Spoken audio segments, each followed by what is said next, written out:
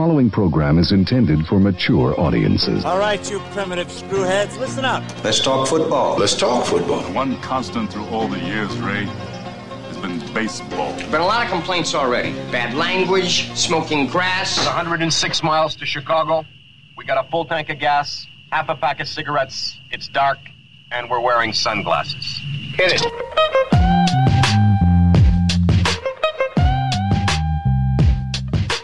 Feel like we're at the beginning of Apollo 13. The clock is running just to make sure that we have a podcast that we spend an hour and a half doing, and then we part ways, and then you say there's nothing saved on the disc. No.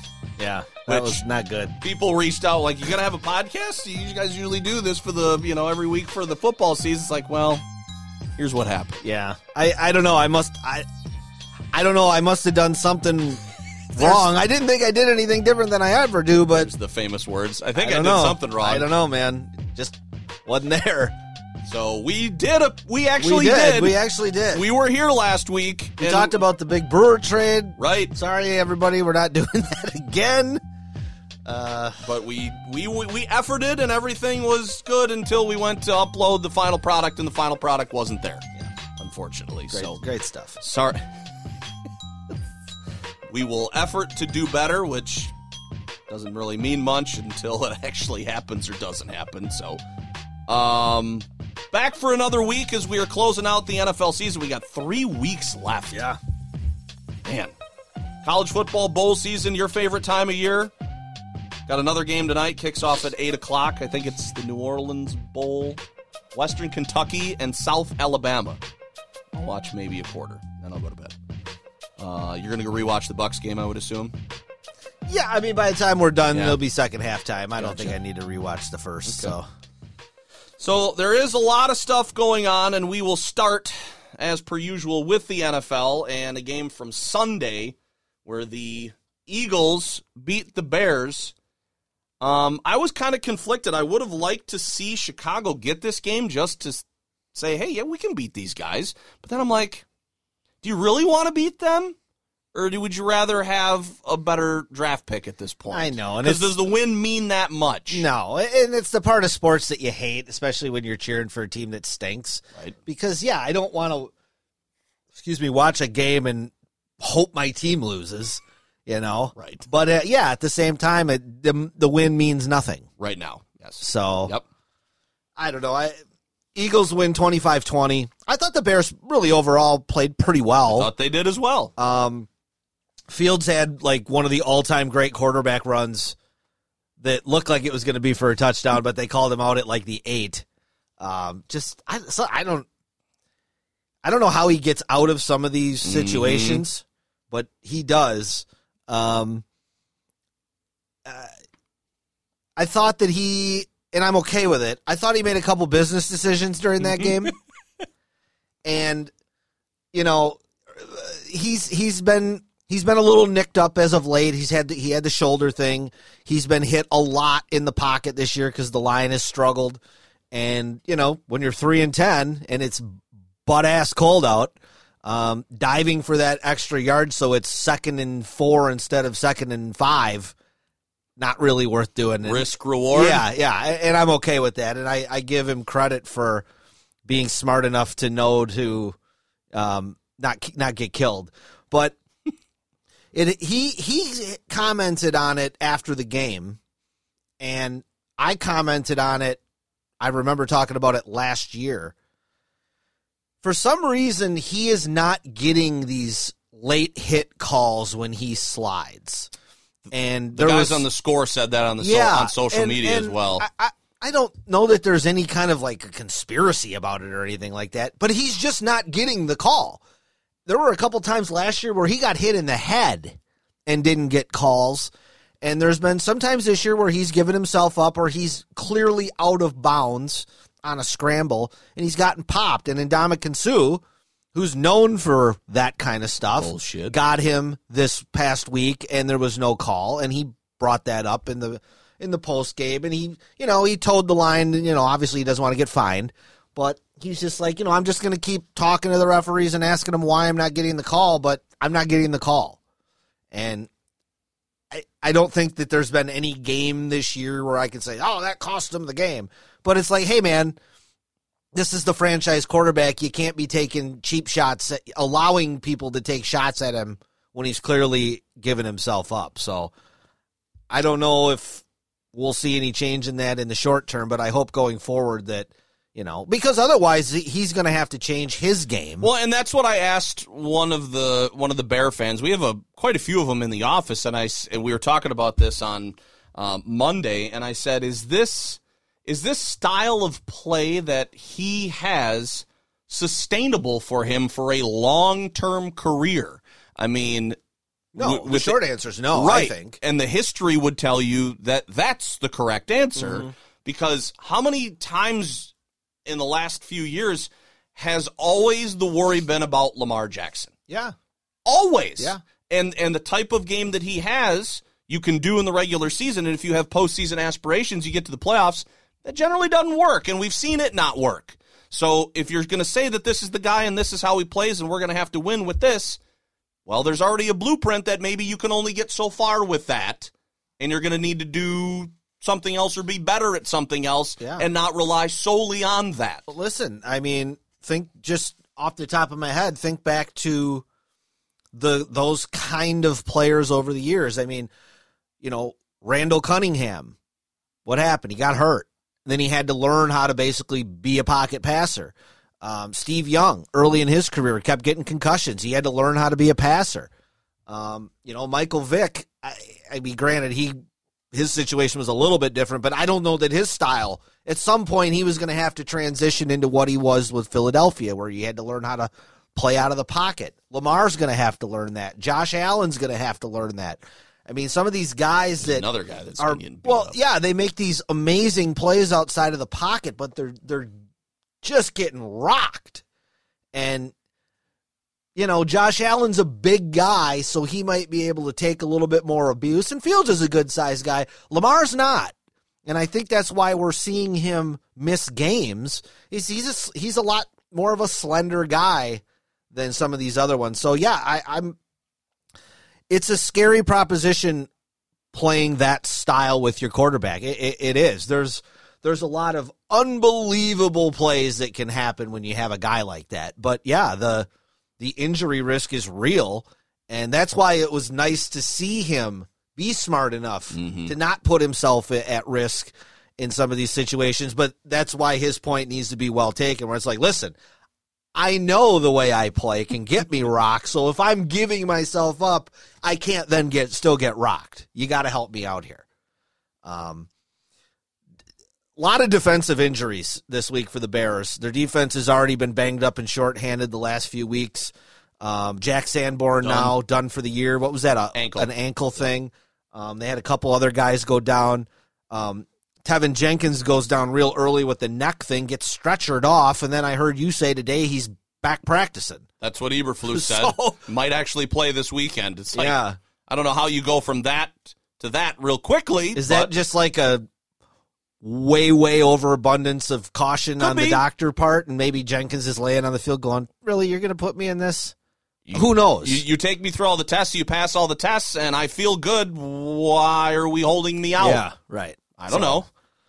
So, yeah, I mean, at the end of the day, right now, if they lose out, they are in the number 2 spot for the draft. And that's good. Which is, I think at this point for them, anything top 5, which is, I think, virtually guaranteed at this point, I'm fine with. Obviously, the higher up you are, you could get a little bit more if you were deciding to trade down, which I think would be a wonderful thing for them to do, because they need an abundance of talent more than they just need one guy, I think. Well, I told you that last week, which didn't air because we didn't have it. I looked at my first mock draft already. Somebody came out with where the standings currently are. There are 5 quarterbacks that are going to get taken in the top 12.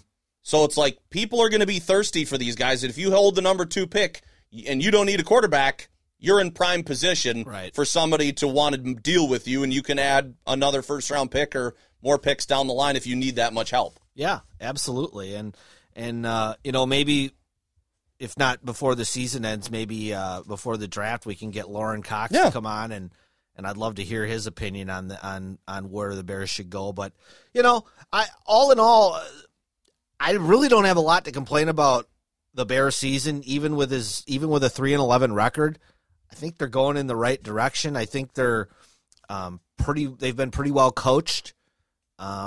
I think those guys have gotten better as the year's gone on too, because they're first timers in their positions as well. Eberflus and Getsy took some time to find their way. It did, because I was very critical of some of the play calling early in the season from Getsy, and I think that he's gotten much better. So hopefully they can get through these last 3 weeks without any more bodies falling off. But who do they got the last 3? I know they got Buffalo. They got Buffalo. They got the Lions, and I can't remember who the third one is. Somebody that is not an easy game for them. So they very well probably will lose out. Okay. And I was kind of wondering to myself, like, do you play Fields all 3 of the last 3?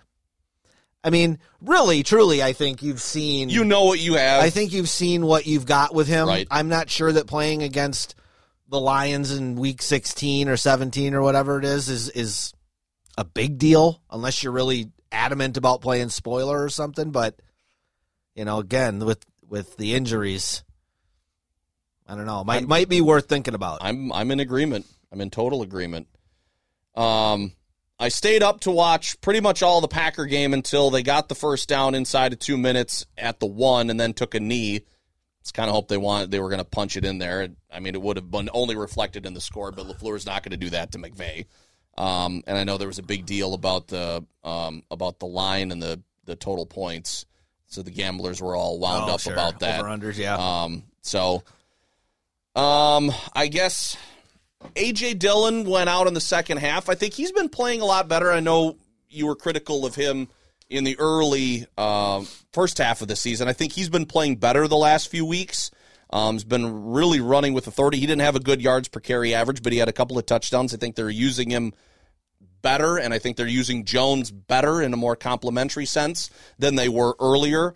Rodgers is still making some of these throws, and I know you put in the thing about the article from The Athletic about the hand signals and whatever, and that came up before the game, and there was a moment in the game where the entire Packers media kind of went, oh, we're going back to this now, because they were at whatever in goal that it was, and Rodgers threw an out to Watson, which was just supposed to be a quick little 3-yard and come back to the corner of the end zone, and Watson just was running a route into the end zone, and the ball just sailed behind him. And then I wasn't watching the game that closely, but the entire social media Packer people said Rodgers was just signaling Watson with the hand things, and he didn't pick it up. And he ran the route, Rodgers threw it behind him, and that's why he was pissed. And then it went back to this whole, we've been holding meetings with hand signals, and the receivers don't know them, and Rodgers expects the receivers to know them, even though they don't communicate about what's what and what changes and blah, blah, blah. And it's like they kind of circled back to this whole thing because there was a perfect on-field representation of what they were talking about, which could have been a touchdown if he would have seen him. I don't know. You could say it was or it might not have been or whatever. I thought the defense played better, not great. Rodgers, again, not communicating with Allen Lazard, resulting in, and I was talking about this with somebody at work, the pick that he completely underthrew to Lazard, he was expecting, or he overthrew. Lazard cut his route off on the far sideline, and Rodgers sailed the ball 10 yards over him and threw it right to the defender. And it was like, well, why did he make that throw? It's like, well, it's on him and it's on the receiver too. It's not all on the quarterback, because then those two were talking and they got a really good breakdown from Aikman about that's not all on the quarterback, because, Lazard changed his route and dialed it down, and they should have been on the same page and they weren't. So, you got to put that partially on Lazard for not, communicating very well. But the Rams are bad. They sacked Mayfield 5 times. I think he threw a pick. I'm glad they got good pass rush, because they've been struggling with that lately. But God, the offensive line, I saw the opening graphic in the first few minutes. The Rams have had 14 different offensive line combinations. That's horrible. It's crazy. Yeah. I mean, you tell me all the time, because you watch more football than I do, about teams that are banged up, and I'm like, okay, but how banged up are you? I saw that, I'm like, God damn, That's banged up. Oh, yeah. So And you don't have your quarterback, and you don't have any No. running backs, and your No. best wide receivers hurt, and they're It's a a mess, lot. dude. They're a mess. I continue to wonder why, in certain situations, Joe Barry has his defensive backs playing so far off the line of scrimmage and so far off the receivers. Like they've got third. I mean, the Rams converted several third downs, which were like 3rd and 14, 3rd and 16, 3rd and 17. And the receivers are all acting like they're playing a prevent defense. They're way downfield, and it's like, they only need to, like, there's the sticks. Right. That's where what are you doing way the hell back there? Like, they're trying not to give up a touchdown on 3rd down. I don't want you to give up the 1st down. Like, I don't understand exactly what the strategy is, and some of the Packer guys were befuddled about that. It's like they showed the replays. I'm like, why are you so far off the line of scrimmage? I don't understand the scheme, and I don't know anything about it. Well, it just doesn't make sense to me. It's been questioned by a lot of people all year long, so I don't know why at this point it would change. No, and it seems to continually be a thing. But the win in the end doesn't really matter because the Rams are bad. Green Bay's playoff chances increased from 8% to 12%. They're going to need a ton of help in addition to winning out. Could they do that? They don't play well in Florida. Right. They got to do that on the holiday now on Sunday. They got to play at home against Minnesota on New Year's. Vikings almost gacked one away, but we can get to that later. And then they play the Lions, who are your team this year, and they're looking pretty frisky. So it's, I mean, the whole scenario doesn't add up for them making the playoffs, and that's fine. You got another win, great. You're already going to be in the middle of the rounds as far as draft picks. A win here or there doesn't really matter, but if people are still interested, fine. That's my synopsis about what Monday and then going forward is. Yeah, I didn't really watch 30 seconds of this game. I was watching Zion versus Giannis in what was one of the best Buck games of the year. There you go. I flicked over a couple times just to check the score. That was about it. Can we go back for a second, though, to this Rodgers story on The Athletic? He's so weird. I just don't understand his MO of why he does and says the things he says.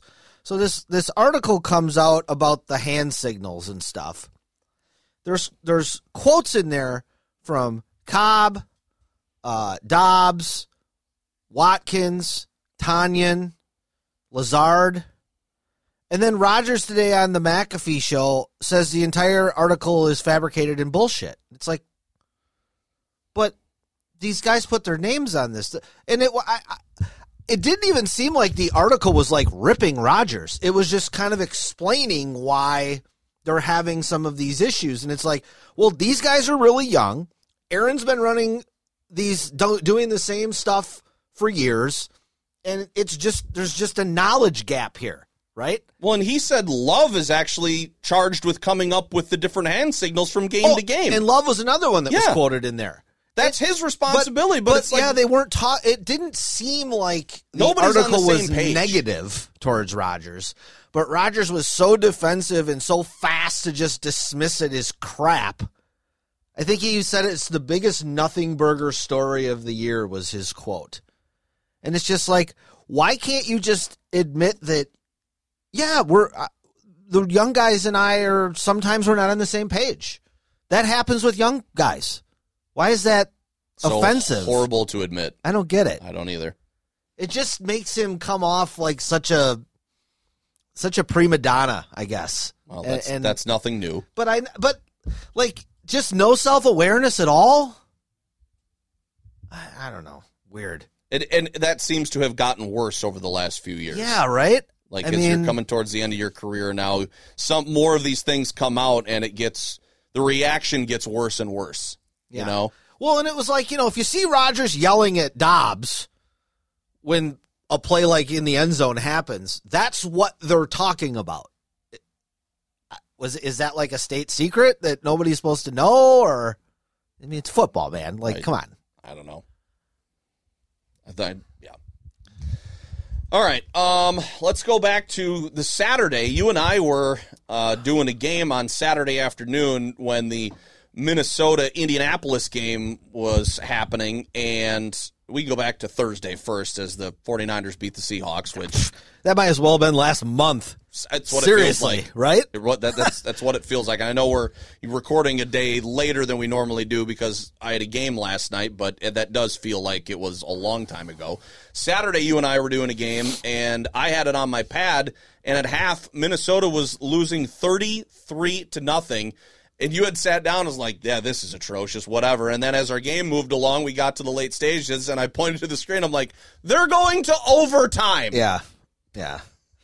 Well, my bad. I forgot they were playing the Colts. I didn't think you could beat Jeff Saturday on Saturday, but apparently that is the day to play him. But, yeah, I mean, everybody wanted to yell at Saturday and the Colts about blowing this lead, and everybody was saying how amazing it was that the Vikings came back and won the game. That's fine. My takeaway, you were down 33-0 at home to the fucking 4-win Colts. How many people you think left before they made their comeback? Somebody said that on a podcast I was listening to. They're like, you're a little kid, your dad takes you to your first Viking game, and they're down 33-0 at half, and the dad's like, come on, son, let's get the hell out of here and beat the traffic. Right? I mean, you know what happened. But seriously, though, that's my takeaway. You're down 33-0 at home to the fucking Colts. That's what I think it was Kornheiser, maybe it was Wilbon said. It's not about the Colts blowing it. It's the fact that the Vikings were losing in that situation to that team on their home turf. Yeah. Every other team in the NFC was licking their lips going, I want to be the 7 seed. Play or maybe the 6 seed if they can't hold on to the 2. Right. Because that ain't locked up either. But yeah, that was nuts. I didn't watch any of the Browns and the Ravens because I wish I hadn't. Just not interested. That's a high baseball score there, 13-3. Yeah, Baltimore is atrocious without Lamar, and Cleveland's just not good. That's good synopsis.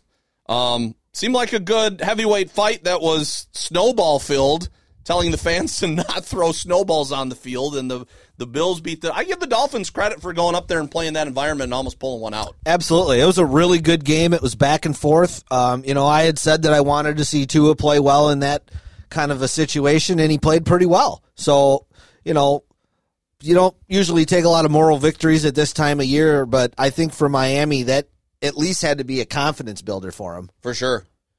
And then we get to the rest of the games on Sunday as the Saints beat the Falcons. Thought Atlanta might be able to get a little momentum. That kind of has been crushed in the last few weeks. Yeah, well, Ritter now is their quarterback. Couldn't even tell you who that is. Yeah, not good. I don't even know.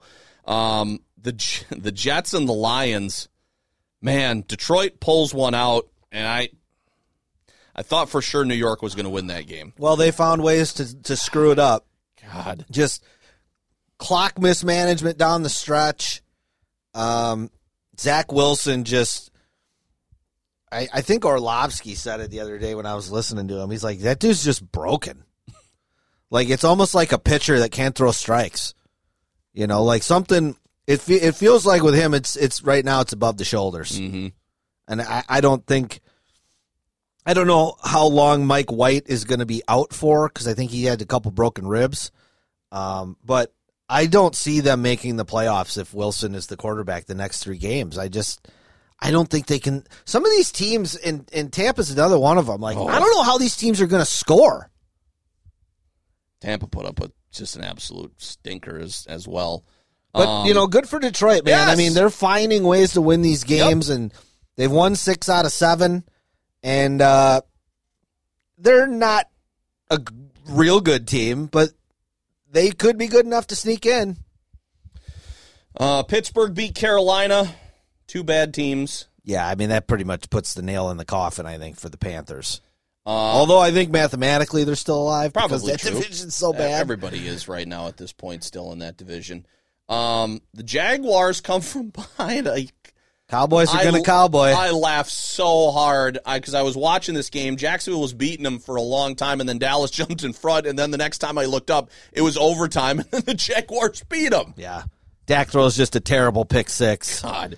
And they lose to Jacksonville, but That game right there, along with the Packer game, I mean, that's why you just can't trust Dallas, because they have that in them. They just do. Kansas City and the Texans, I texted you the ending of that game because they had switched over and I was watching, and Houston seemed to have the momentum and the advantage, and the quarterback ran up the field, ball was batted in back of him out in front, Kansas City jumps on it, and then next play, touchdown, Kansas City wins, and Houston's like, what the hell just happened? Mm-hmm. It was not the most unbelievable ending to a game in that week, but the way it ended, it was just like, oh my God, heartbreaking. You got to give Houston credit. Yes. I mean, they almost beat Dallas last week, and they almost beat Kansas City this week. I mean, they've obviously would like to have the number one pick, but they're still playing hard. But I don't hold anything against Kansas City. They're on the road. It's the middle of December, and they did what they had to do to win. Just win. Yeah. That's it. Kyler Murray tears his ACL. This is another bad game to watch, Denver and Arizona. I didn't hear anything about it other than Murray with his injury. Well, yeah, Rippon's kid is starting for Denver. Colt McCoy got hurt, so now they're to Trace McSorley, I believe Penn is State. his name. Yep. So he's making his first start next week. But, yeah, just unwatchable. And then we get to the Raiders and the Patriots, and I don't remember what I was doing. I might have been grocery shopping or something when you texted me that, and I went, hold on, I can't wait to see the highlight when I get home. And I couldn't believe what I saw. I can't imagine what it was like watching that in real time. Nuts. I mean, it was so weird. It was like, you're watching a game, you got no skin in it, you don't care who wins. You don't even like either team. But I screamed out loud when it happened. Like, what? No! I mean, first of all, the Raiders were given a touchdown to tie the game when they clearly showed on replay the guy's foot was out of bounds. Clearly. Don't know how that happened. Everybody is ragging on Jacoby Myers and Mac Jones a little bit too, because Myers is the one that makes the terrible throw that Chandler Jones intercepts, and then he runs over Mac Jones like he's a 2-year-old. Seriously. But the guy who's gotten off a little scot-free to me is Ramondre Stevenson. So it's tied. There's seconds left in the game. New England's just going to hand the ball off and go to overtime. They do not talk about anything in the huddle about trying to lateral. They just say, just run the ball. Go down. He runs the ball, and he has a really good run, and he's on my fantasy team, so I'm like, okay, good, extra yards, great. And for some reason, he gets to like the 40, and he just turns around and laterals it. It's kind of like, dude, you're tied. Like, You don't have to go win. You're not going to, like, no time. More bad things can happen than good. Correct. The only good thing that can happen is you score a touchdown. But what are the odds of that versus something? You can fumble, you right. can throw a pick. The odds are hugely against you. So he does that, and I think what happened was Jacoby Myers just shit his pants. I think it was like temporary. What's happening? It's like you hear about like people that have like temporary blindness Blackout. yeah. I think Stevenson's throwing the ball, and I think he thought, what am I supposed to do here?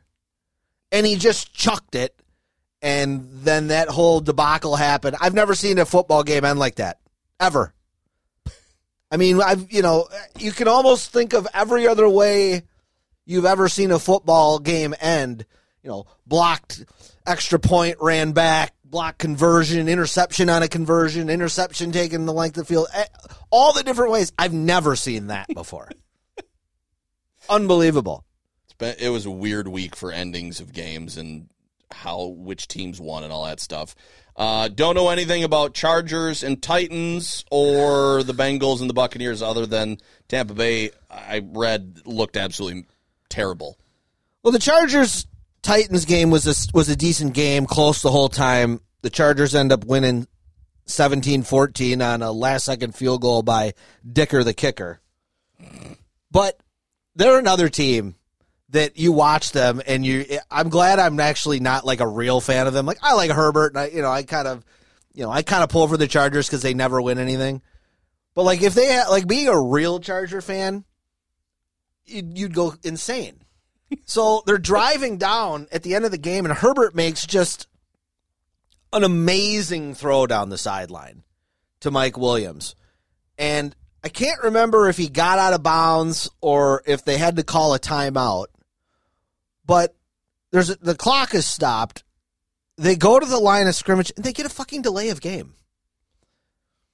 With like 20 seconds left in the game. Out of a timeout. It was either out of a timeout or the ball went out of bounds, but either way. Shouldn't have a delay of game. No. They get a fucking delay of game on like their own 30 when all they have to do is kick a field goal to win. And it's like, oh my God. How does this happen? How does this keep happening to you guys? Right. Well, somehow they pulled the game out. I think they're going to end up making the playoffs based on their schedule, but man, they are poorly coached. That's what it comes down to. Preparation, situation, the preparedness for when this shit happens. What did we just talk about for a half hour before we came on about some of the high school teams that we watched? This is exactly the same kind of thing. And these people are professionals. Professionals, yeah. And they can't do this. Unbelievable. The Bengal game was weird. Tampa, I think, was up like 17-3 or 17-0, and then Cincinnati just destroyed them in the second half. Tampa Bay is bad.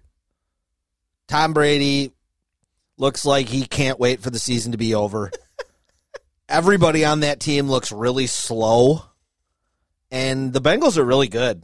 Dude, that Bengal offense is legit. They got two good backs, Mixon and Pirine. You got Chase, who's a stud. Higgins, who's very good. Boyd, who's a good 3. You got competent tight end play. And Joe Burrow is one of the 4 or 5 best quarterbacks in football. I would not want to see that team in the... And they got a pretty good D. It's not a great D, but it's a good enough D. I wouldn't want to see them in the playoffs. I think whoever they get in round 2, Buffalo or Kansas City, that'd be a bitch to have to play in a divisional game.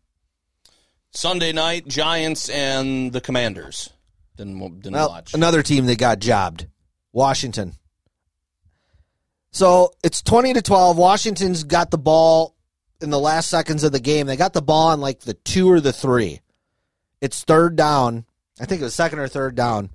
McLaren's wide right. You know how you have to cover you have to cover up the tackle on the end. Yep.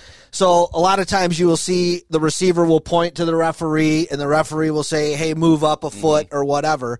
So you can clearly see on the tape, McLaren points to the referee. The referee tells him to move up. McLaren moves up, points at the referee again, and then goes to look into the line for the snap. As he's doing that, you can see the referee putting his hand in his pocket. He can't wait to throw the flag. As soon as the play snaps, throws the flag, Redskins score a touchdown, would have given them a chance to tie the game for the 2-point.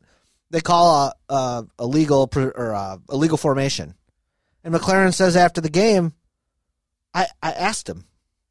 And he directed me. And I did what he told me to. And he still threw a flag on me. Like, what are we doing here?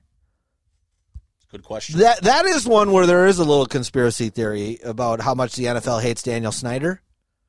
But I would hope that they're bigger than that because the guys on the field have nothing to do with that shit. Correct. No. But, yeah, I felt a little bad for Washington and Taylor Heineke because I don't know what it is about that guy. He's not that good, but he does have a little magic to him. And those guys really seem to love him on that team. You know? Good. It's one of those things that if you're not in the locker room, we probably really don't get it. But I don't know. He's going to make the playoffs again, most likely, unless they melt down. And, I mean... That counts for something. It's got to, right? Yes. I mean, not everybody can win the Super Bowl. Not everybody's going to go 14-2 or 14-3 now. I mean, even as much shit as I give Packers fans and Rodgers, it's like he does make the playoffs every year and win a lot of fucking playoff games. He never wins the ones you want him to win, but he wins some of them. So it does count. Right. It's not what you are hoping for, but In the end, it's still pretty damn good, and it's I mean, a lot better than a lot of other teams. If you're a Redskin fan, you probably are excited to be able to make the playoffs because you never make it. Right. So, and again, lightning in a bottle, you never know what can happen. Yep. Ever. Nope. Guys get hurt. Never know. Never know. All right, playoff standings, and we got the last 3 opponents listed so we can check their chances of heading into the postseason. Yeah, I did a little work today. I didn't do much work at work, but I did a little bit of this work at work. So killing some time. Killing a little time. Getting ready for the big Snowmageddon. AFC, right now they've got 2 teams that have clinched playoff spots. Bills and Chiefs, both 11-3. Bills are the 1 seed, Chiefs the 2. Cincinnati has taken over the lead in the North at 10-4. Tennessee 7-7 is the leader in the South. Those are your top 4 seeds. Baltimore at 9-5. Chargers 8-6. Miami 8-6 would be your 5 through 7. Patriots and Jets on the outside at 7-7. Jacksonville still hanging around at 6-8. They're only a game behind Tennessee. They've already beat Tennessee, and they play Tennessee the last week of the season. So that could be fun. That could be kind of fun. Right now, looking at those bottom 3 teams of who can maybe sneak into the top 7, none of those schedules are favorable. New England's is brutal. They have the hardest. They got the Bengals and the Dolphins at home, and then they got to go to Buffalo. At least they have them at home, but if you're the Jets, you play Jacksonville, who feels frisky right now. Yeah. And then you got to go to Seattle, and then you got to go to Miami. And the Jaguars, to me, are in probably the best situation out of those 3. They could leapfrog them, but again, then you need help from Miami. All Jacksonville has to do is basically split the next 2 games, because that basically keeps them 1 game. Unless Tennessee wins. I don't see Tennessee beating Houston and Dallas. But Jacksonville just needs to make that last game count, because they get it at home. And, like you said, lightning in a bottle, 1 game. Trevor Lawrence could have the game of his life. You never know. Derrick Henry could roll his ankle in the first quarter. Right. How are they going to score? So there's your AFC. NFC, Philly and Minnesota, San Francisco, and Dallas all have already clinched. So you got Philly 13-1 in the 1 spot, Minnesota 11-3, Niners 10-4, Tampa 6-8. Those are your division leaders. Dallas at 10-4, pretty much locked into that 5 spot. Giants 8-5-1 are number 6. Washington 7-6-1, number 7. Then you got Seattle and Detroit both at 7-7, and the Packers at 6-8. You look at the Minnesota, San Francisco. I think the Niners are going to end up with the 2 seed. They got Washington at Vegas and home for Arizona team that's not going to care. Where Minnesota's got to play the Giants, who definitely care. The Packers, who, depending on how their Sunday goes, might really still care. And then they get the Bears at the end. So, I don't know. I'm not confident Minnesota hangs on to the 2 spot.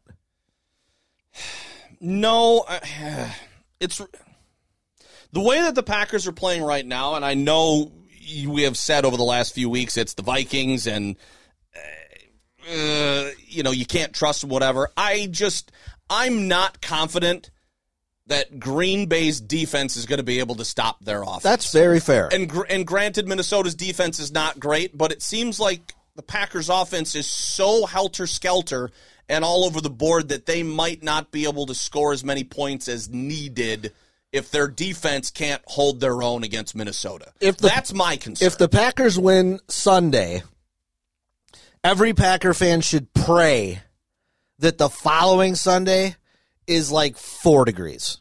Right. Oh, for sure. Because the shittier the day it is, the worse Kirk Cousins you're going to get. And that's all you need really to beat. You just need Kirk Cousins to throw it to you twice, or you strip sack him, and you can beat that team very easily. But if it's 30 and balmy out, and Justin Jefferson can plant and cut, and the line can block, yeah, I get it. You're in trouble. So that's the only thing that I would be worried about for Minnesota. I mean, my bet right now would be on San Fran to elevate into that spot. maybe Dallas, but again, not there's all of these teams are not trustworthy. None of them are. Well, Dallas can't get up there because Philly's up there, but the Giants have a tough run here. They got to go to the Vikings this week and then to Philly the last week, and that's one of those ones where normally you would think Philly would sit their guys because it's the last game and they've already got number one wrapped up. But with that week off, I don't know. Maybe they do, maybe they don't. Maybe their guys play a half. Who knows? Washington's schedule, they got the Niners, and then they got to play Dallas the last week of the season. Dallas might be a team that does rest their guys because they're locked into their spot. Right. And they're not going to have a bye week. So that might be something to look beneficial. Yeah, but that rivalry with Washington, But the playoffs are going to mean more. I tell you what, the team that's sitting pretty right now, in my opinion, Lions. I was just going to say, let me scan that, and it looks like Detroit at Carolina, home for the Bears, and then at Green Bay. And you may get a Green Bay team that's starting Jordan Love if they get beat this week. I mean, that's a nice path to going 10-7. Mm-hmm. Wouldn't that be crazy if they won 9 of their last 10 games to make the playoffs? I'd be happy for him, honestly. I really would. You certainly can't be firing Dan Campbell. No. Like, you were thinking about it early in the season. Yeah. Probably not now at all. Even right now, outside of a cataclysmic collapse. Well, I mean, what would that even be? You go 7-10? Is that really? It's still an improvement. It's still an improvement, right? Yes. The Packers, I don't like their chances against Miami and then Minnesota and Detroit. But Green Bay, these are not games that to me, you should feel confident about winning. To me, if you're a Packer fan, you just don't. So, Week 16 starts with a real shitburger on Thursday. Man, this schedule is there's 4 different days this weekend that there's a game. I didn't realize there were that many games on Saturday just to avoid Christmas. Holy crap. Okay, so starts on Thursday. Jaguars and the Jets. We just talked about kind of their scenarios. Big game. For both. Huge. I mean, really, to me, the loser's out. Yes. I think. Probably. I mean, I know mathematically the Jets would probably be in, but I just think if they lose this game at home, I think they're done. Buffalo and the Bears. Yeah, next. I mean, they were talking about potentially moving the game back because the wind chill down there and the high temperature and the snow and everything that's coming in. This is going to be, I mean, like, I know they switched the game from Buffalo to Detroit when they got, all that snow, but it's like that was just snow. It wasn't like minus 40 degree wind chill. Have they ever moved a game for temperature? I don't think so. Yeah, I just have a hard time thinking that so. They would do that. No. Yeah. And again, Buffalo is no stranger to bad playing conditions. For sure. So this would seem to be a game that'll still get played no matter what. Also on Saturday, the Saints and the Browns.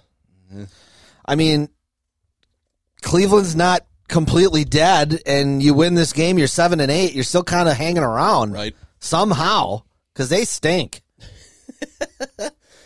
This is the old Oilers team against the new Titans team. This is the franchise that left to go to Tennessee and then got remade in Houston for the Texans and the Titans. Well, Tennessee's lost 4 in a row, and they're pretty desperate for a win, and they're at home against the worst team in the league.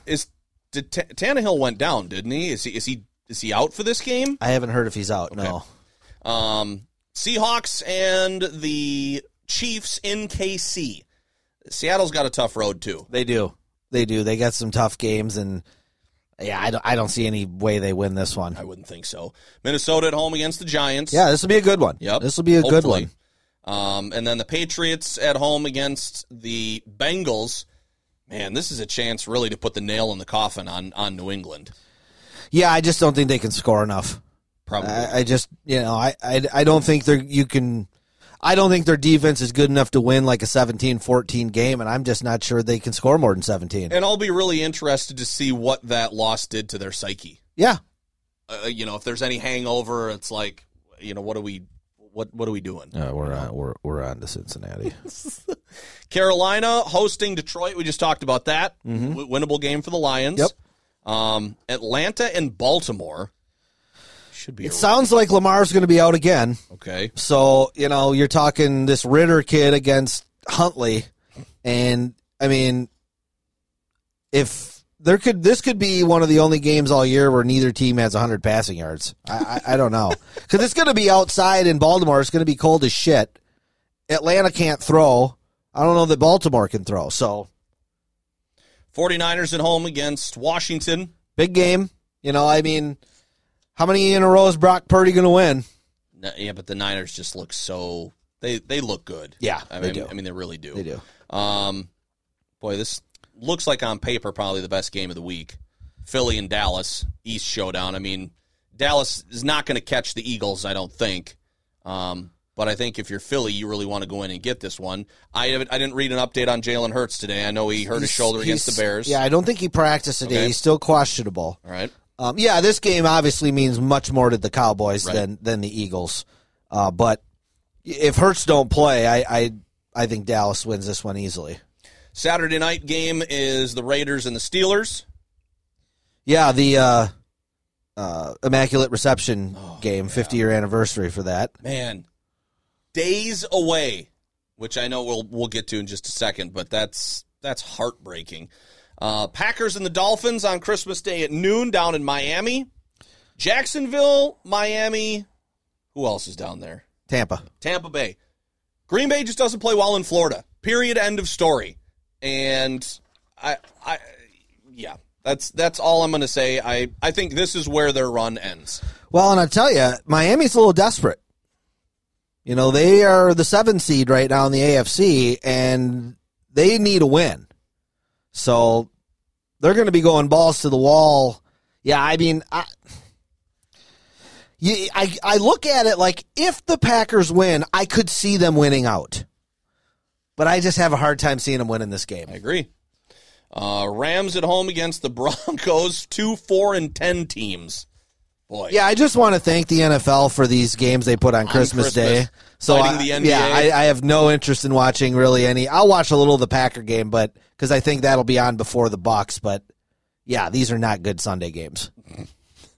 Tampa Bay and Arizona. There's another one. Yeah, on Sunday night. I mean, apologies. I for can't imagine Tirico and Collins. Tom Brady losing a game to Trace McSorley. I think so, but oh man, I wouldn't think so.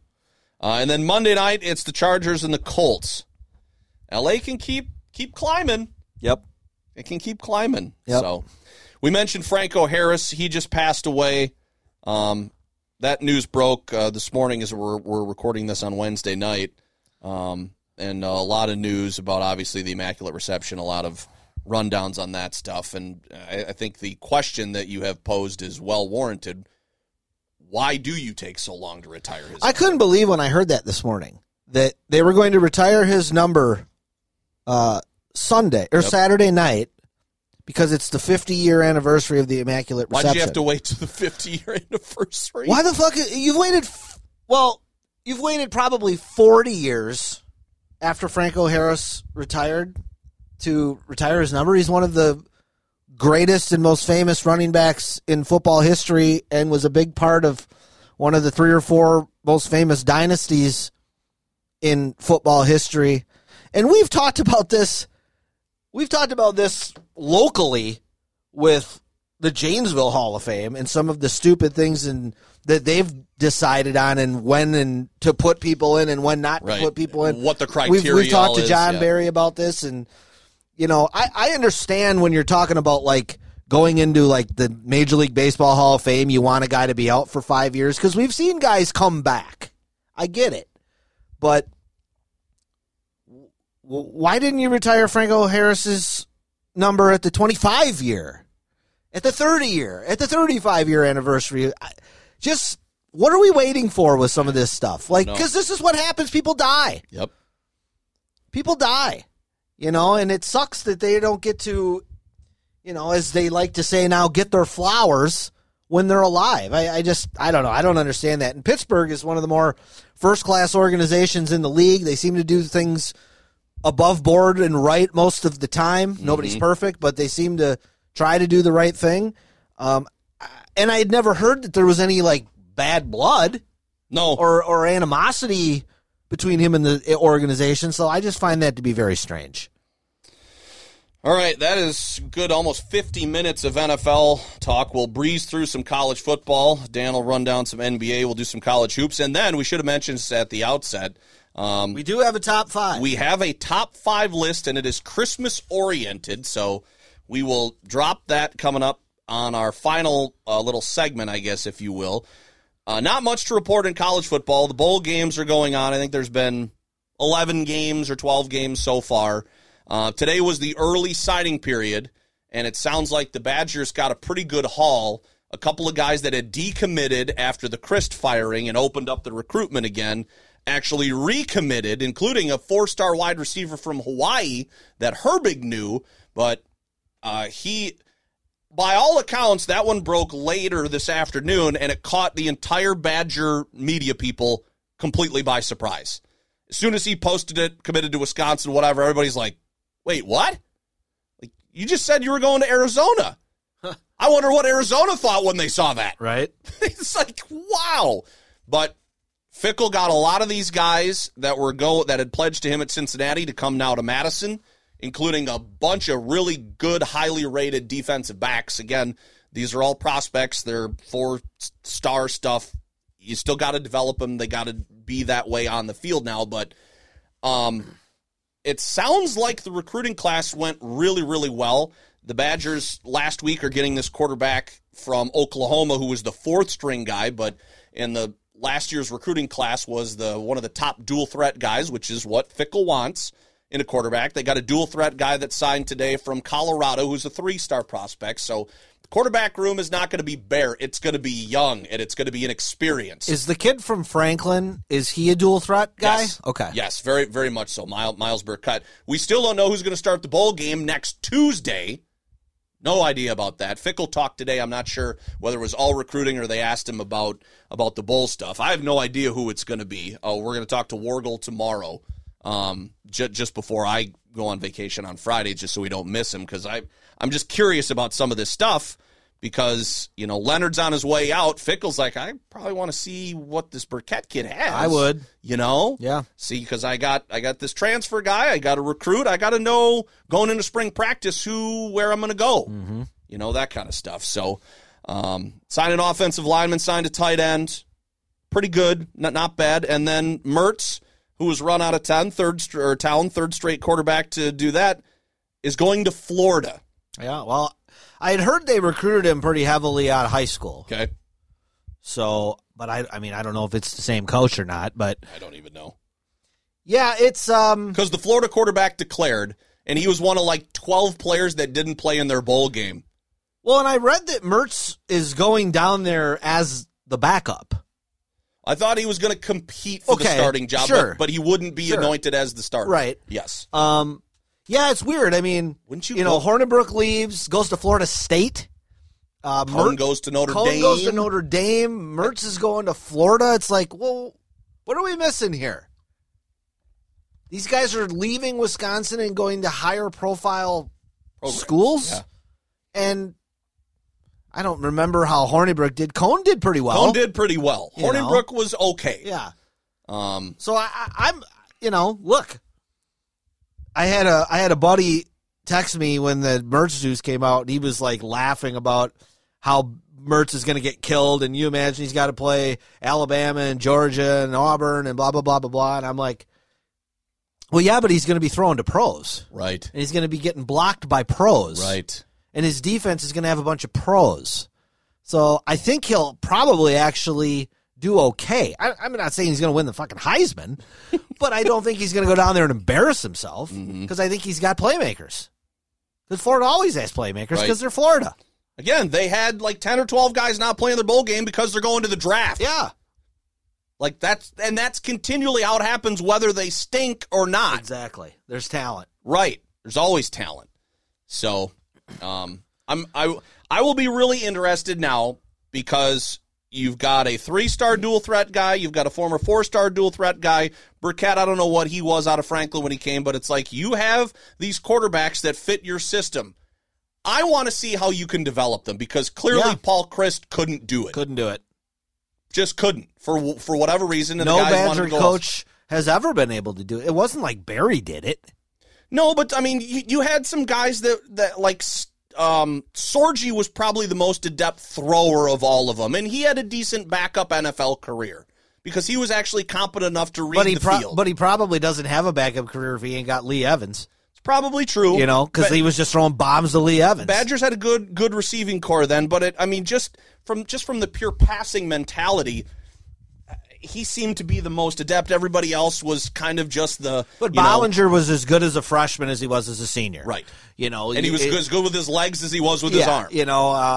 Stavi was fine. Fine. But you didn't see these guys progress not to the throughout point their where career. It's like, oh, he's a lot better this year. You never said that.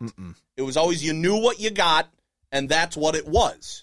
And that was it. Well, the Badger quarterback was, I had said it about the Badger basketball team, but it kind of fit with the Badger quarterback. Like, it didn't matter the number or the name on the back of the jersey. It was the same guy.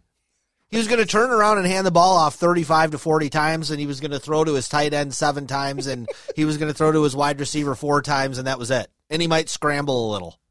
That seems accurate.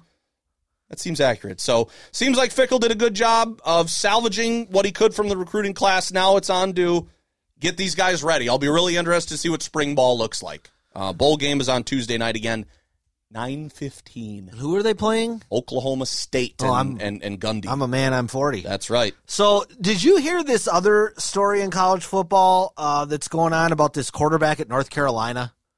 Is this the dude who's going on to his 5th team? No. Okay. So apparently Mack Brown, who coaches North Carolina, came out and is complaining that there are a couple of high-profile schools who he said he wasn't going to name, but all you have to do is look at who's getting all the recruits, and you'll know who I'm talking about. He said that I think he has a freshman quarterback that's really good. Mm-hmm. That dude is getting offered by schools. They're offering him money to enter the transfer portal. $5 million. Yeah, I did see that. Yep. Well, you had said Wild West, it's coming. Yep. And that's where we are. Whether there's some validity to that, because I know PJ Flack had said that Wisconsin was tried to flip a guy by recruiting negatively, by talking shit about Minnesota so the guy would come to Madison. So you mean by recruiting the way that they've always recruited everywhere on the planet since recruiting began? Because that's how everybody recruits. Apparently this is an unwritten rule that you don't want to go to Minnesota. Violated. All the girls up there are ugly. You don't want to go to Illinois. Everybody down there is stupid and fat, and it's flat. Like that's how everybody recruits. But apparently, once somebody commits, you're supposed to leave them alone. That's where the line was apparently crossed. I don't know. I didn't read the story. It was a headline thing, but Michael and I were kind of talking about it. But it's like, come on. Like, really? This is what we're doing? You're going to call out the new coaching staff? Like, that's not how we do things here. Oh. Okay, well, apparently Mr. Fickell has a lot to learn about Big Ten football. Yeah, there's Minnesota. They win the Axe once or twice, and they get a little big for their britches. I thought you were going to talk about the story about the West Virginia quarterback who's transferring and going on to his 5th program in 5 years. No, I did hear about that one. What the hell are we doing? Now, this story about offering these kids to go into the transfer portal, that's where you just lose me with interest in college sports, because now it basically just becomes minor league football at that point. And bidding. And I don't want to watch I don't watch minor league baseball. I don't watch the G League and the NBA. I ain't watching minor league fucking football, because that's not what it's supposed to be. No. You're going to start paying guys. You're going to basically you're bribing them. Yes, you are. Because that's all it is. The $5 million to enter the portal doesn't even necessarily mean he's coming to your school. He's just entering the portal. That's bad. It's a bad look. That's a bad precedent. Yes, it is. Oof. Very much so. All right, enough college football. There's not much else going on. NBA Bucks are playing tonight. Well, before we get to that, okay, go ahead. We got to wish basketball a happy birthday. Basketball. Yeah, 131 years ago today, Dr. James Naismith invented basketball in Springfield, Mass. Got the peach baskets up. Yep, YMCA. I was reading a story about it today. The director of the YMCA wanted him to come up with a indoor game because the brutal Massachusetts winters. And pushed everybody inside, nothing was going on. You had all these high school age boys with all this pent up testosterone, and you couldn't go out and play football or baseball. So he created the game, and like the way they played it initially is hilarious. Like they didn't dribble. Right. It was all You passing. just went to a spot. You just passed. Yes. And like he said, like 4 black eyes, a separated shoulder, and one guy was knocked out in the first game because it was like basically they were like playing rugby in a gym. Only you couldn't move. Yeah, nobody knew what the hell was going on. After every the first game, I think the final score was 5-1, and after every basket there was a jump ball. Just weird stuff like that. But yeah, 131 years old the game is, so kind of cool. Excellent. Yeah. All right, now talk about your Bucks. 22-8, first in the East. Been on a pretty good run lately, overtaking Boston, who's slipped a little bit. They won against Golden State at home, 128-111. That was a nice win. They've had Golden State's number the last few years. Even when they've had all their guys, the Bucks have done a really good job against them because they really don't have an answer for Giannis. Then what would have been Saturday night, I believe, they played Utah, won that one 123-97. And then on Monday, what was just an awesome NBA game. They played the Pelicans down there. They won 128-119. Giannis had 40 and 10. Lopez had 30. Valanciunas, for the center for the Pelicans, hit, I think, 8 threes and had like 37 points and 22 rebounds or something like that. Zion was the Bucks did a really, really good job on him in the first half. He got some things going in the second half, but they really had a good strategy for playing against him. Drew Holiday is just something else, man. Like, watching that guy play defense is a pleasure. They put him on Zion, and he's given up 6 inches and 60 pounds, and Zion could not do shit with him. It was really pretty cool to watch. Unfortunately, earlier in the week, they went down to Memphis and got absolutely destroyed. Got beat by 40, 142-101. They were at one point, they were down 50. But it made me think of an old Hubie Brown line. And I told you he's one of my favorites of all time. Yep. He said, in an 82-game season, there's 5 games a year you're just not going to lose. Everything goes your way, every bounce, every call. Guys that aren't supposed to make a bunch of shots make a bunch of shots. You're just going to win 5 of them. Conversely, there's 5 you're just not going to win. And then the other 72 are the ones that kind of matter. Well, you can put this in the 5. They weren't going to win. That game was bad from the beginning. Middleton missed like his first 4 shots and was getting into it with Dylan Brooks and ended up basically putting him in a Kurt Angle ankle lock and getting a flagrant foul early in the game. Bucks had no flow. Memphis was making everything, and it just snowballed very quickly. I think the Bucks gave up they were down 20-something at half, and you're kind of like, okay, well, third quarter, it's the NBA. They're either going to come out and make a game of this, get it down to 13-14 maybe by the end of the third, or it's going to turn into a rout. Well, they gave up 48 points in the third quarter, and it was just ugly. I turned it off. It's rare that I ever turn a Buck game off, but I had to turn that one off. But shit happens. Yep. And file it away. They turned around and they've won 2 in a row since then. So, but they're in the midst now of their longest road trip of the season to this point. It's a 5-gamer. They won the first game in New Orleans, at Cleveland tonight, at the Nets Friday, and at Boston Christmas Day. So these next 3 games are against the 2, the 3, and the 4 seed in the East. Big stretch for them. And then down the road after Boston, they end the road trip with the Bulls. So, they're playing well. Middleton's health is starting to become a little concerning. I think he's played 8 games now, and he has not played well. He's I don't know.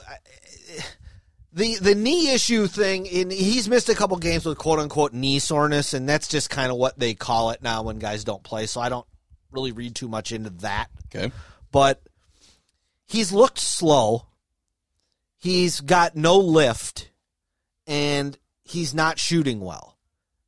Well, if he's not making shots and he can't move defensively, he kind of doesn't need – he doesn't really do anything for you. So I'm hoping that this is just, the fact that he hasn't played in a while and he's trying to get his wind and his rhythm back. And I think he's not playing tonight. I really hope that he plays the next 2 games because I would like to see the Bucks close to full strength against the Nets and the Celtics. Because I think that, especially on Christmas Day, I think Boston is going to come out with their hair on fire. I think they want to make a statement. I think Jason Tatum wants to make a statement.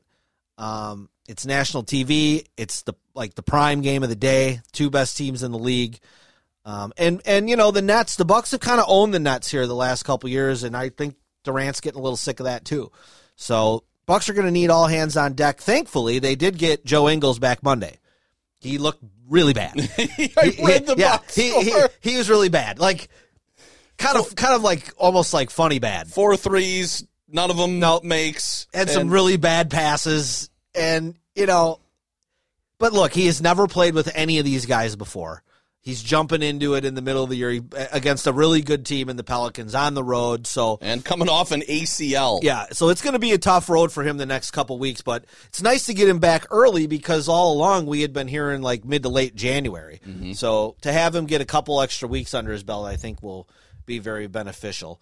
And then the last thing is just, my love affair with Brook Lopez continues. I mean, Monday night, 30 points. I think he had 6 or 7 threes. Mm-hmm.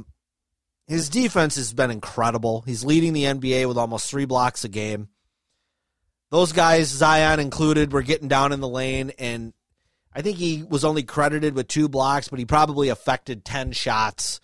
I just don't think his value can be overstated, and it really, you can understand why they took such a step back last year during the regular season defensively without him.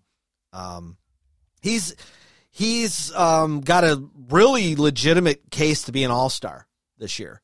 He's averaging more points and shooting at a higher percentage than he has since he was on the Nets, which seems like a whole life ago. And defensively, he's probably been the best defensive player in the league. So if the Bucks end up with the top seed in the East, I got to have a feeling, Middleton's not going to make it. He hasn't played enough. I don't think Drew's been good, but I don't think he's been better than the other guards in the league. I think Lopez got a great chance to make it, which would be pretty cool. That would be cool. At this stage in his career, to get an all-star bid. That's awesome. Yeah. All right, what else is happening around the league? Well, like I said, Boston, they've slipped a little, 22-9, so only a half game behind the Bucks, but they've lost 4 of 5, including back-to-back losses to the lowly Orlando Magic. So they got some things they got to figure out. But also in the East, Cleveland, Brooklyn, Philadelphia, and the Knicks have all won at least 4 games in a row. So all of a sudden the East is starting to get a little bunched up at the top. I don't know that Boston or the Bucks have to worry about any of these teams, with maybe Cleveland catching them long term, but it's showing you the depth in the Eastern Conference. Out west, Denver and Memphis are tied for the 1 seed at 19 and 11. Dude, the other night Jokic had a triple-double. He had like 40-some points, like 25 rebounds and 10 or 11 assists. It was the first 40-20 triple-double since Wilt. Wow. And anytime anybody does anything where that name is mentioned. And Wilt Chamberlain, it's statistically, right, because he was just so ridiculous. That's unbelievable. And then last night he had another triple-double. I mean, the guy he's a back-to-back MVP. There's only been 3 people ever that have won 3 MVPs in a row. Russell, Chamberlain, and Bird. I don't feel like Jokic belongs in that conversation, so it's kind of hard to envision him winning a third one. But if nobody else he's having a better year than he did the last 2 years. And then that's hard to argue with. But can you keep it up for the second half of the year? Yeah. Curry hurt again. Not good for Golden State. They got beat by like 38 last night by the Knicks. It sounds like I think it's a hand injury if I'm not mistaken. He's going to be out for a while. And Golden State's kind of right on the borderline as it is of making the playoffs. So I don't know, man. Probably the first year after Jordan left. Well, maybe the first year after the Lakers traded Shaq. Well, no, they didn't win the title this year. Might be the first year since the Bulls let Jordan retire that a defending champ doesn't make the playoffs in the NBA. It's pretty rare. Okay. It's not like the NFL, sure, where you can have some wonky schedules, right. And usually the stars are going to stay. It's been a long time since that's happened. Interesting. What else? Oh, your Bulls. Yeah, my Bulls. A lot of shit going on there. What is happening down there? Losing. Yeah. Losing. Well, and guys not getting enough shine. They just beat Miami last night. Yeah, I don't know. Well, seems like Vucevic can't not have a triple-double. He had his 14th of the season, or his double-double, 14th of the season last night. The guy's a rebounding machine, and he usually gets, anywhere from 18 to 24, somewhere around there. Mm-hmm. So, well, I think their problem is, it sounds like between LaVine and DeRozan. And apparently there was quite the scene at halftime of one of the games the other day where it sounded like everybody kind of went in on LaVine. The Bulls signed LaVine. They paid him a lot of money. And when you do that with these guys, you're kind of telling them they're getting the keys to the castle here. But on the floor, it's still DeMar DeRozan's team, and I think DeRozan is probably still the best player. And, that seems to be causing a little friction. And then you add into the fact that they're not winning. I don't know if Lonzo Ball, I don't know what the hell's going on with that guy. Like, are we ever going to see him in the NBA again? I don't know. It sounds really bad. And then the last thing, the Suns sold for $4 billion to some guy whose dad gave him a business to run, who used to be a walk-on on the Mateen Cleaves Michigan State title team. Oh. So in 2000, I believe. And I heard the TNT guys talking about this last night, Chuck, Shaq, Kenny, and Ernie. And when you think about it this way, it makes a lot of sense. So Robert Sarver, is the reason why he's selling the Suns is because of this whole investigation about the misogyny and the racism that was going on in the organization.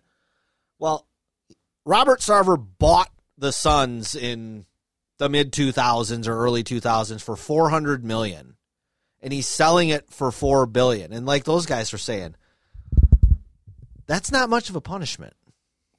Right? You're actually being rewarded. I mean, give up my team for a giant profit. You're making $3.5 billion. Right, yeah. And okay, yeah, you lost your team, but you got $3.5 billion of profit. Like, it's just, you think about it that way, it's kind of gross. I mean, even Donald Sterling, all the nasty shit he did, the Clippers sold for a lot of money, like $2 billion. Got paid. So, yeah. It's interesting when you frame it that way. That puts you in the holiday spirit. All right, college hoops. We'll run through this quick and get to our top 10. We're getting late.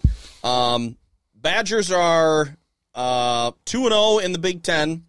They beat Lehigh, the Mountain Hawks. They were losing at halftime. Yeah, struggled. And I know a lot of people that went to that game, and everybody at halftime was kind of looking around at each other like, what is going on?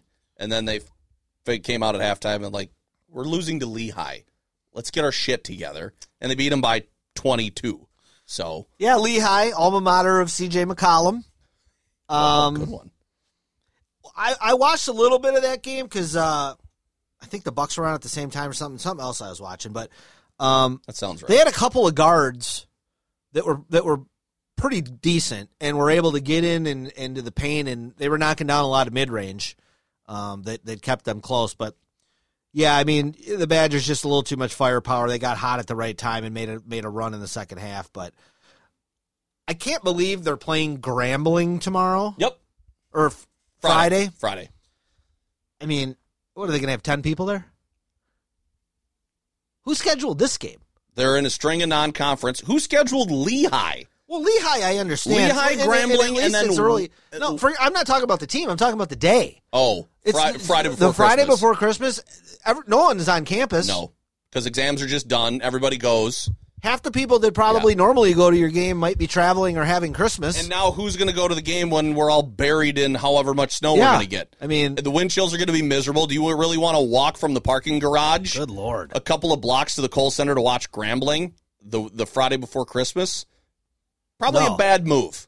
So they got that, then they're off for a week. And then they play Western Michigan. Yep. So those are their 3 games, non-conference, before they jump back into conference play. They're up to 17 in the AP poll, and they keep rising in bracketology as well as of right now. Yeah, they had them as a 5 in the East, playing Iona in the dreaded 5-12 matchup. So the Gales, Iona Gales. Yes. All right. Your Marquette squad, you were kind of impressed with their win over Creighton?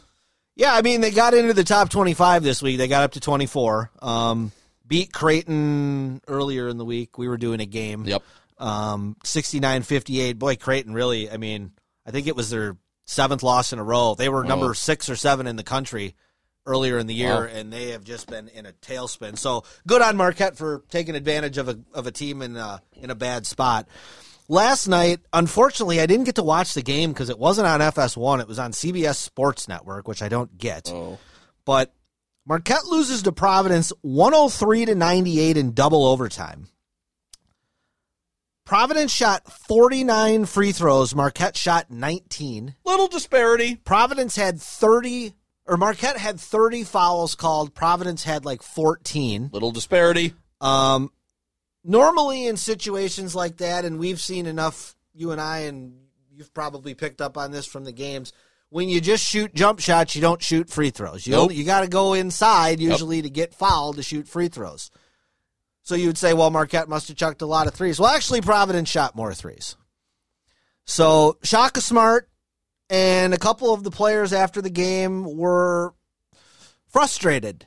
And the word lack of respect came up a couple times from a couple of different people, including Shaka. So, like I said, I didn't see the game. People always say, well, you should have won the game. Blah, blah, blah. Okay, fine. You want to be that guy? Great. I'm actually taking for what actually happened. And what actually happened was the home team shot 30 more free throws. That doesn't happen very often. That kind of a discrepancy. So, kind of stinks. I mean, if you want to win a league, you got to win that road game. games. Yep. You got to win road games. You got to win tough, tight road games like the Badgers did at Iowa.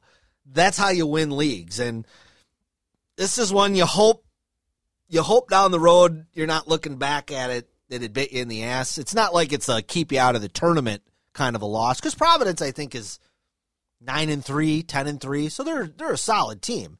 But just a tough way to lose. And I was reading some tweets and following some guys, and it sounded like Marquette, they had their chances. They did some dumb shit, but that's what college teams do. But yeah, it's just that free throw thing. That's a tough one to swallow, right? For sure. So they got Seton Hall home Tuesday at home, which you would hope would be a win. Seton Hall, again, decent team, but nothing special. And then bracketology has Marquette up to a 7 in the Midwest playing a Kansas State team. Okay. Interesting. Nothing to report really on Whitewater stuff. I'm sure the coaching search has probably started. It's probably not going to do a whole lot over the holiday break with kids gone until, after the new year and staff and stuff like that. So high school stuff, I mean, there's nothing really we need to talk about. It's still Unfortunately, there's not a lot to talk about. Not a lot. I mean, the Parker girls had a 2-game win streak, which was nice. Should have had 3, and then but they went and laid an egg against Milton last night. Yep, for sure. You know, Craig boys had started off okay in the Big 8, and then they got absolutely obliterated last night at home by the New Sun Prairie. Parker boys got destroyed on Saturday by Middleton, which has got the tallest high school basketball team I've ever seen. They had 9 kids over 6'5", including one who was 6'10", who's a sophomore, who ran the be floor really good. pretty well. Yep, for sure. And then the Craig girls, I think they're just kind of plugging along. They beat a couple of bad teams, so that's kind of it in a nutshell. We got the Optimist tournament coming up. Those are afternoon games. Craig starts with Milton on Tuesday next week, and then I think Lakeside Lutheran and Oconomowoc is in the other semifinal. So we'll know who the winner of that is, and I would assume Craig will probably beat Milton and probably be in the championship then on that Wednesday. Mm-hmm. And then we got the Craig boys jumping back into conference play against Verona after that. So we're going to do a double dip on Wednesday afternoon and evening. So that's kind of where we're standing with the high school stuff. Yep. Good top 5 that you texted me about yesterday, and we've struggled to roll out content as far as coming up with topics. Part of it is because I can't remember what we already did, and I'm sure as shit not going to go back and listen to all of them to try to remember. No, that's fine. So your idea with Christmas coming up in a few days, the top 5 Christmas presents that we received as a kid that we can remember. Yes. Because my memory is not good. A long time ago that we were kids. I mean, a lot of this stuff has been documented on those little VHS camcorder things and pictures, but I'm not going back through the family albums. My mom sent me a couple pictures, but you said you were going to have to talk to your mom. I talked to mine. She didn't really come up with a whole lot. Yeah, not as helpful as we thought. I didn't think so at all. Not as helpful as we thought. So I'll let you go first. Oh, actually, you know what? Let me go first because I have fewer that I can remember. Okay. Number one beats anything, the Nintendo Entertainment System when it came out. And it was only out for maybe like a month. So you got it right when it came out? Right away. Okay. And I know that because Super Mario Brothers was its own cartridge. Sure. It had not been packaged with Duck Hunt yet when all my friends had gotten them. I'm like, what's that? What's this gun thing? Yeah. Why is that 2 games in 1? What's happening? Right. Why didn't I get that? Right. I had gotten it so early they hadn't packaged that yet. So I had Mario on its own. And then my dad stopped somewhere and got me, I remember my first 3 games, my dad had stopped and got me Kung Fu, which was just hilariously bad. Yeah, those were some rough games. And then Kid Icarus. Oh, yeah, okay, I remember playing that. That was hard as shit. Maddeningly hard. Hard as shit. I mean, I had the Nintendo Power with the walkthrough and whatever. Didn't matter. Mm-mm. But I remember the couple days that I left the Nintendo on and were keeping going back and played the game so safely and slowly that I finally got all the way to the end and beat Medusa, and I felt amazing. I can still remember that. Still remember that. Nice. So Nintendo was number one. I remember the Christmas that I got my first bike. Okay. And it was kind of a BMX racer type bike, and that was when they had the BMX track down where Rotary Gardens is now. Yep. So my dad took me down there, and we did couple of wipeouts, and I was ready to go home. For sure. But I remember waking up and coming out in the living room and seeing the Christmas tree, and there was the bike all put together. And that was my first bike, and that was awesome. I'm going to go off the reservation and not say as a kid, because a couple of years ago, my parents surprised me with a big box that said Fragile. My mom had gone out and gotten a high heel, a department store to give her a mannequin leg, and then had found the lampshade, found the frills, sewed that on, and my dad wired up and constructed a base, and they made me a Christmas Story leg lamp. Yeah, that's pretty sweet. That's awesome. Yeah, that's cool. So I remember that. And I think probably mix in like Castle Grayskull, pardon me, and then you're a Star Wars guy, the Imperial Walkers, the 4-legged dudes. I had one of those, which was pretty badass at the time. I always wanted the Millennium Falcon. I thought that was a fine silver medal present. So those were probably my top 5 that I ever received. Is that a decent list? Yeah, absolutely. That I can remember? For sure. For sure. Okay. Yeah, I mean, I was, I looked at some pictures. I talked to my mom, and yeah, same thing. Got a bunch of stuff on tape that I wasn't going to go back and watch. But I was having a hard time differentiating. I remember the gifts. I just don't remember, were they Christmas or birthday? And that was the tough part. I understand that. You know me, I can never narrow it down to just 5. Top 5 list, that's 8. So I guess, yeah, my tied for 5th. Okay. I have Castle Grayskull. That's awesome. Which, it's in there? No way. Open that door. Oh, my God, it's back there. It's in there. I still have it. That's awesome. So that's on there. That was, that was like a one of the all-time huge toy gets of our era, was getting Castle. That was probably like when our dads got their like loop-de-loop Matchbox set, or when our moms got like their Barbie Playhouse type thing. That was Castle Grayskull for you younger people, and that was He-Man's castle. His base. That was his base. That's right. So that was huge. That's great. Nintendo for me. Yep. But I got mine later.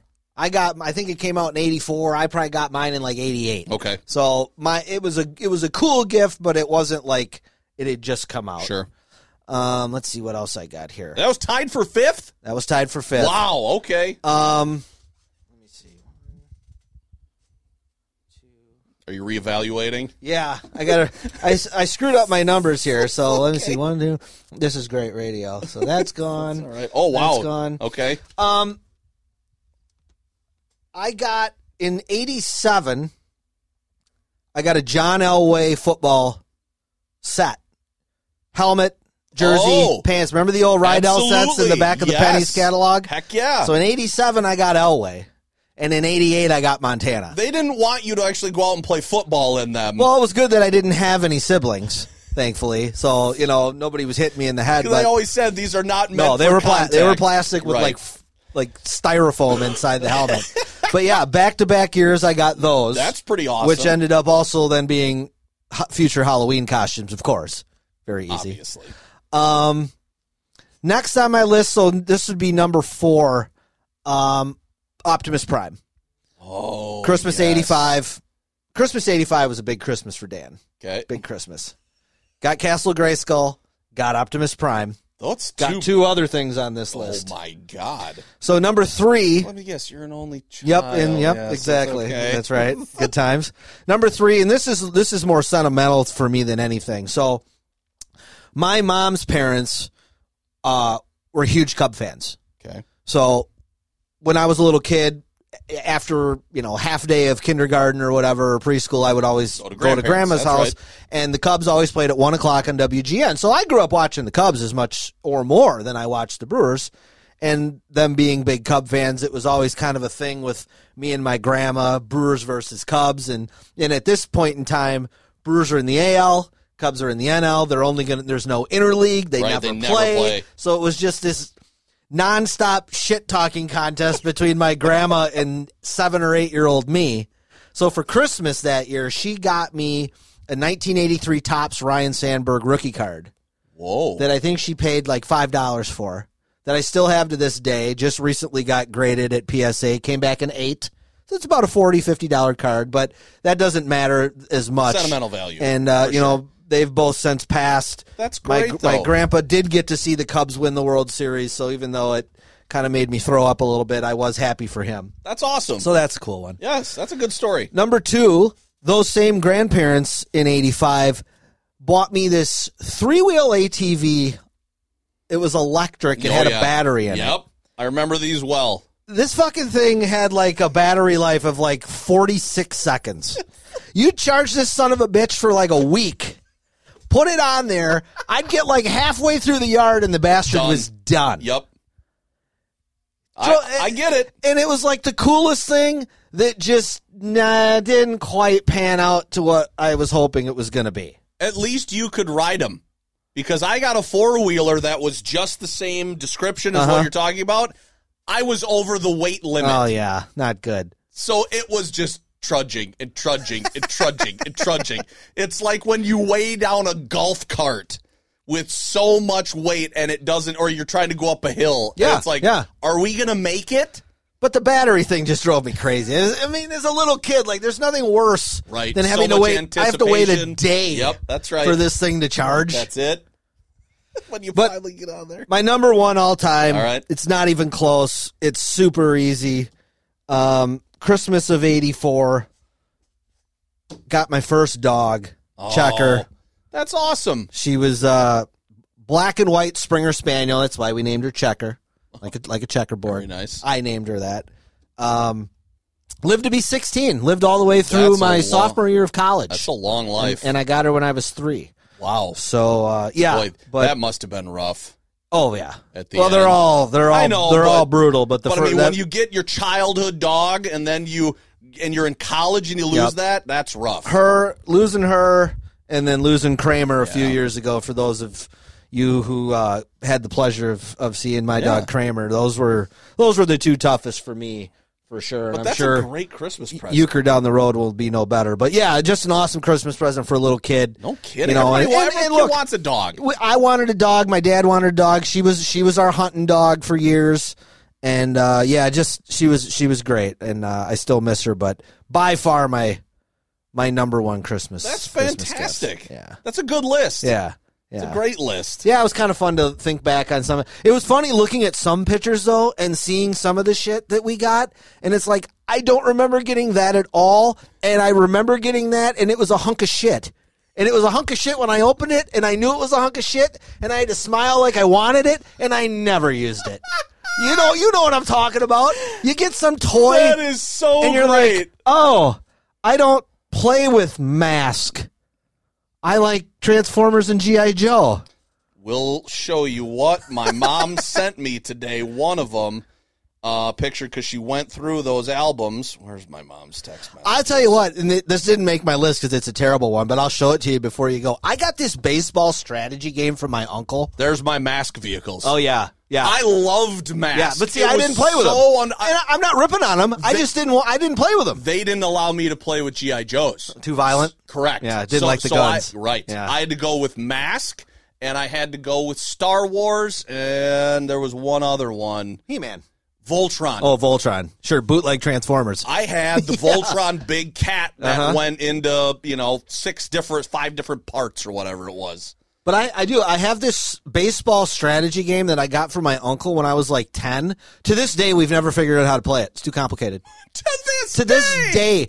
Once every year, I'll look in my closet and see it, and I'll get it out, and I'll try to read the directions. It's unbelievable. It's unbelievable. There's me on my BMX bike. Sweet. Mom found that. Nice. I'm in my little Christmas story onesie right there. That's what that is. My God. Good times. That was a good list. I'm not even going to bother with the music. We've gone past that. We're not going to sign off and hit the post like we're supposed to. So that's a good hour and a half plus. Good list. I hope you have a good Christmas. Hopefully this thing doesn't erase. Hope we can post it. That's true too. So yes, thank you for listening and downloading. And hey, Christmas present to us. Tell your friends to hop on the bandwagon for the intentional foul as well. We would definitely appreciate it. Yeah, and to everybody that does listen, we wish you a Merry Christmas, Happy Holidays, whatever you weirdos celebrate. We don't really care, but we hope you have a good time doing it. And we always appreciate the listening and the feedback. Absolutely. So if you guys got any great Christmas presents or something that you want to let us know about, hit us up. Something we're not talking about, you want us to? Nobody ever does except Ian and Matt, and that's cool. We appreciate it. We appreciate it. Liz says she listens to every episode. Have not heard a word of feedback. Come on, Liz. That's a bunch of malarkey right there. So that is how we will end this edition. Again, thank you for sticking through all the way to the end with us, and have a good Christmas and a New Year, and we will talk to you down the road. I'm Josh. I'm Dan. Merry Christmas. Happy New Year. Let's go, Bucks. Get a Christmas Day win.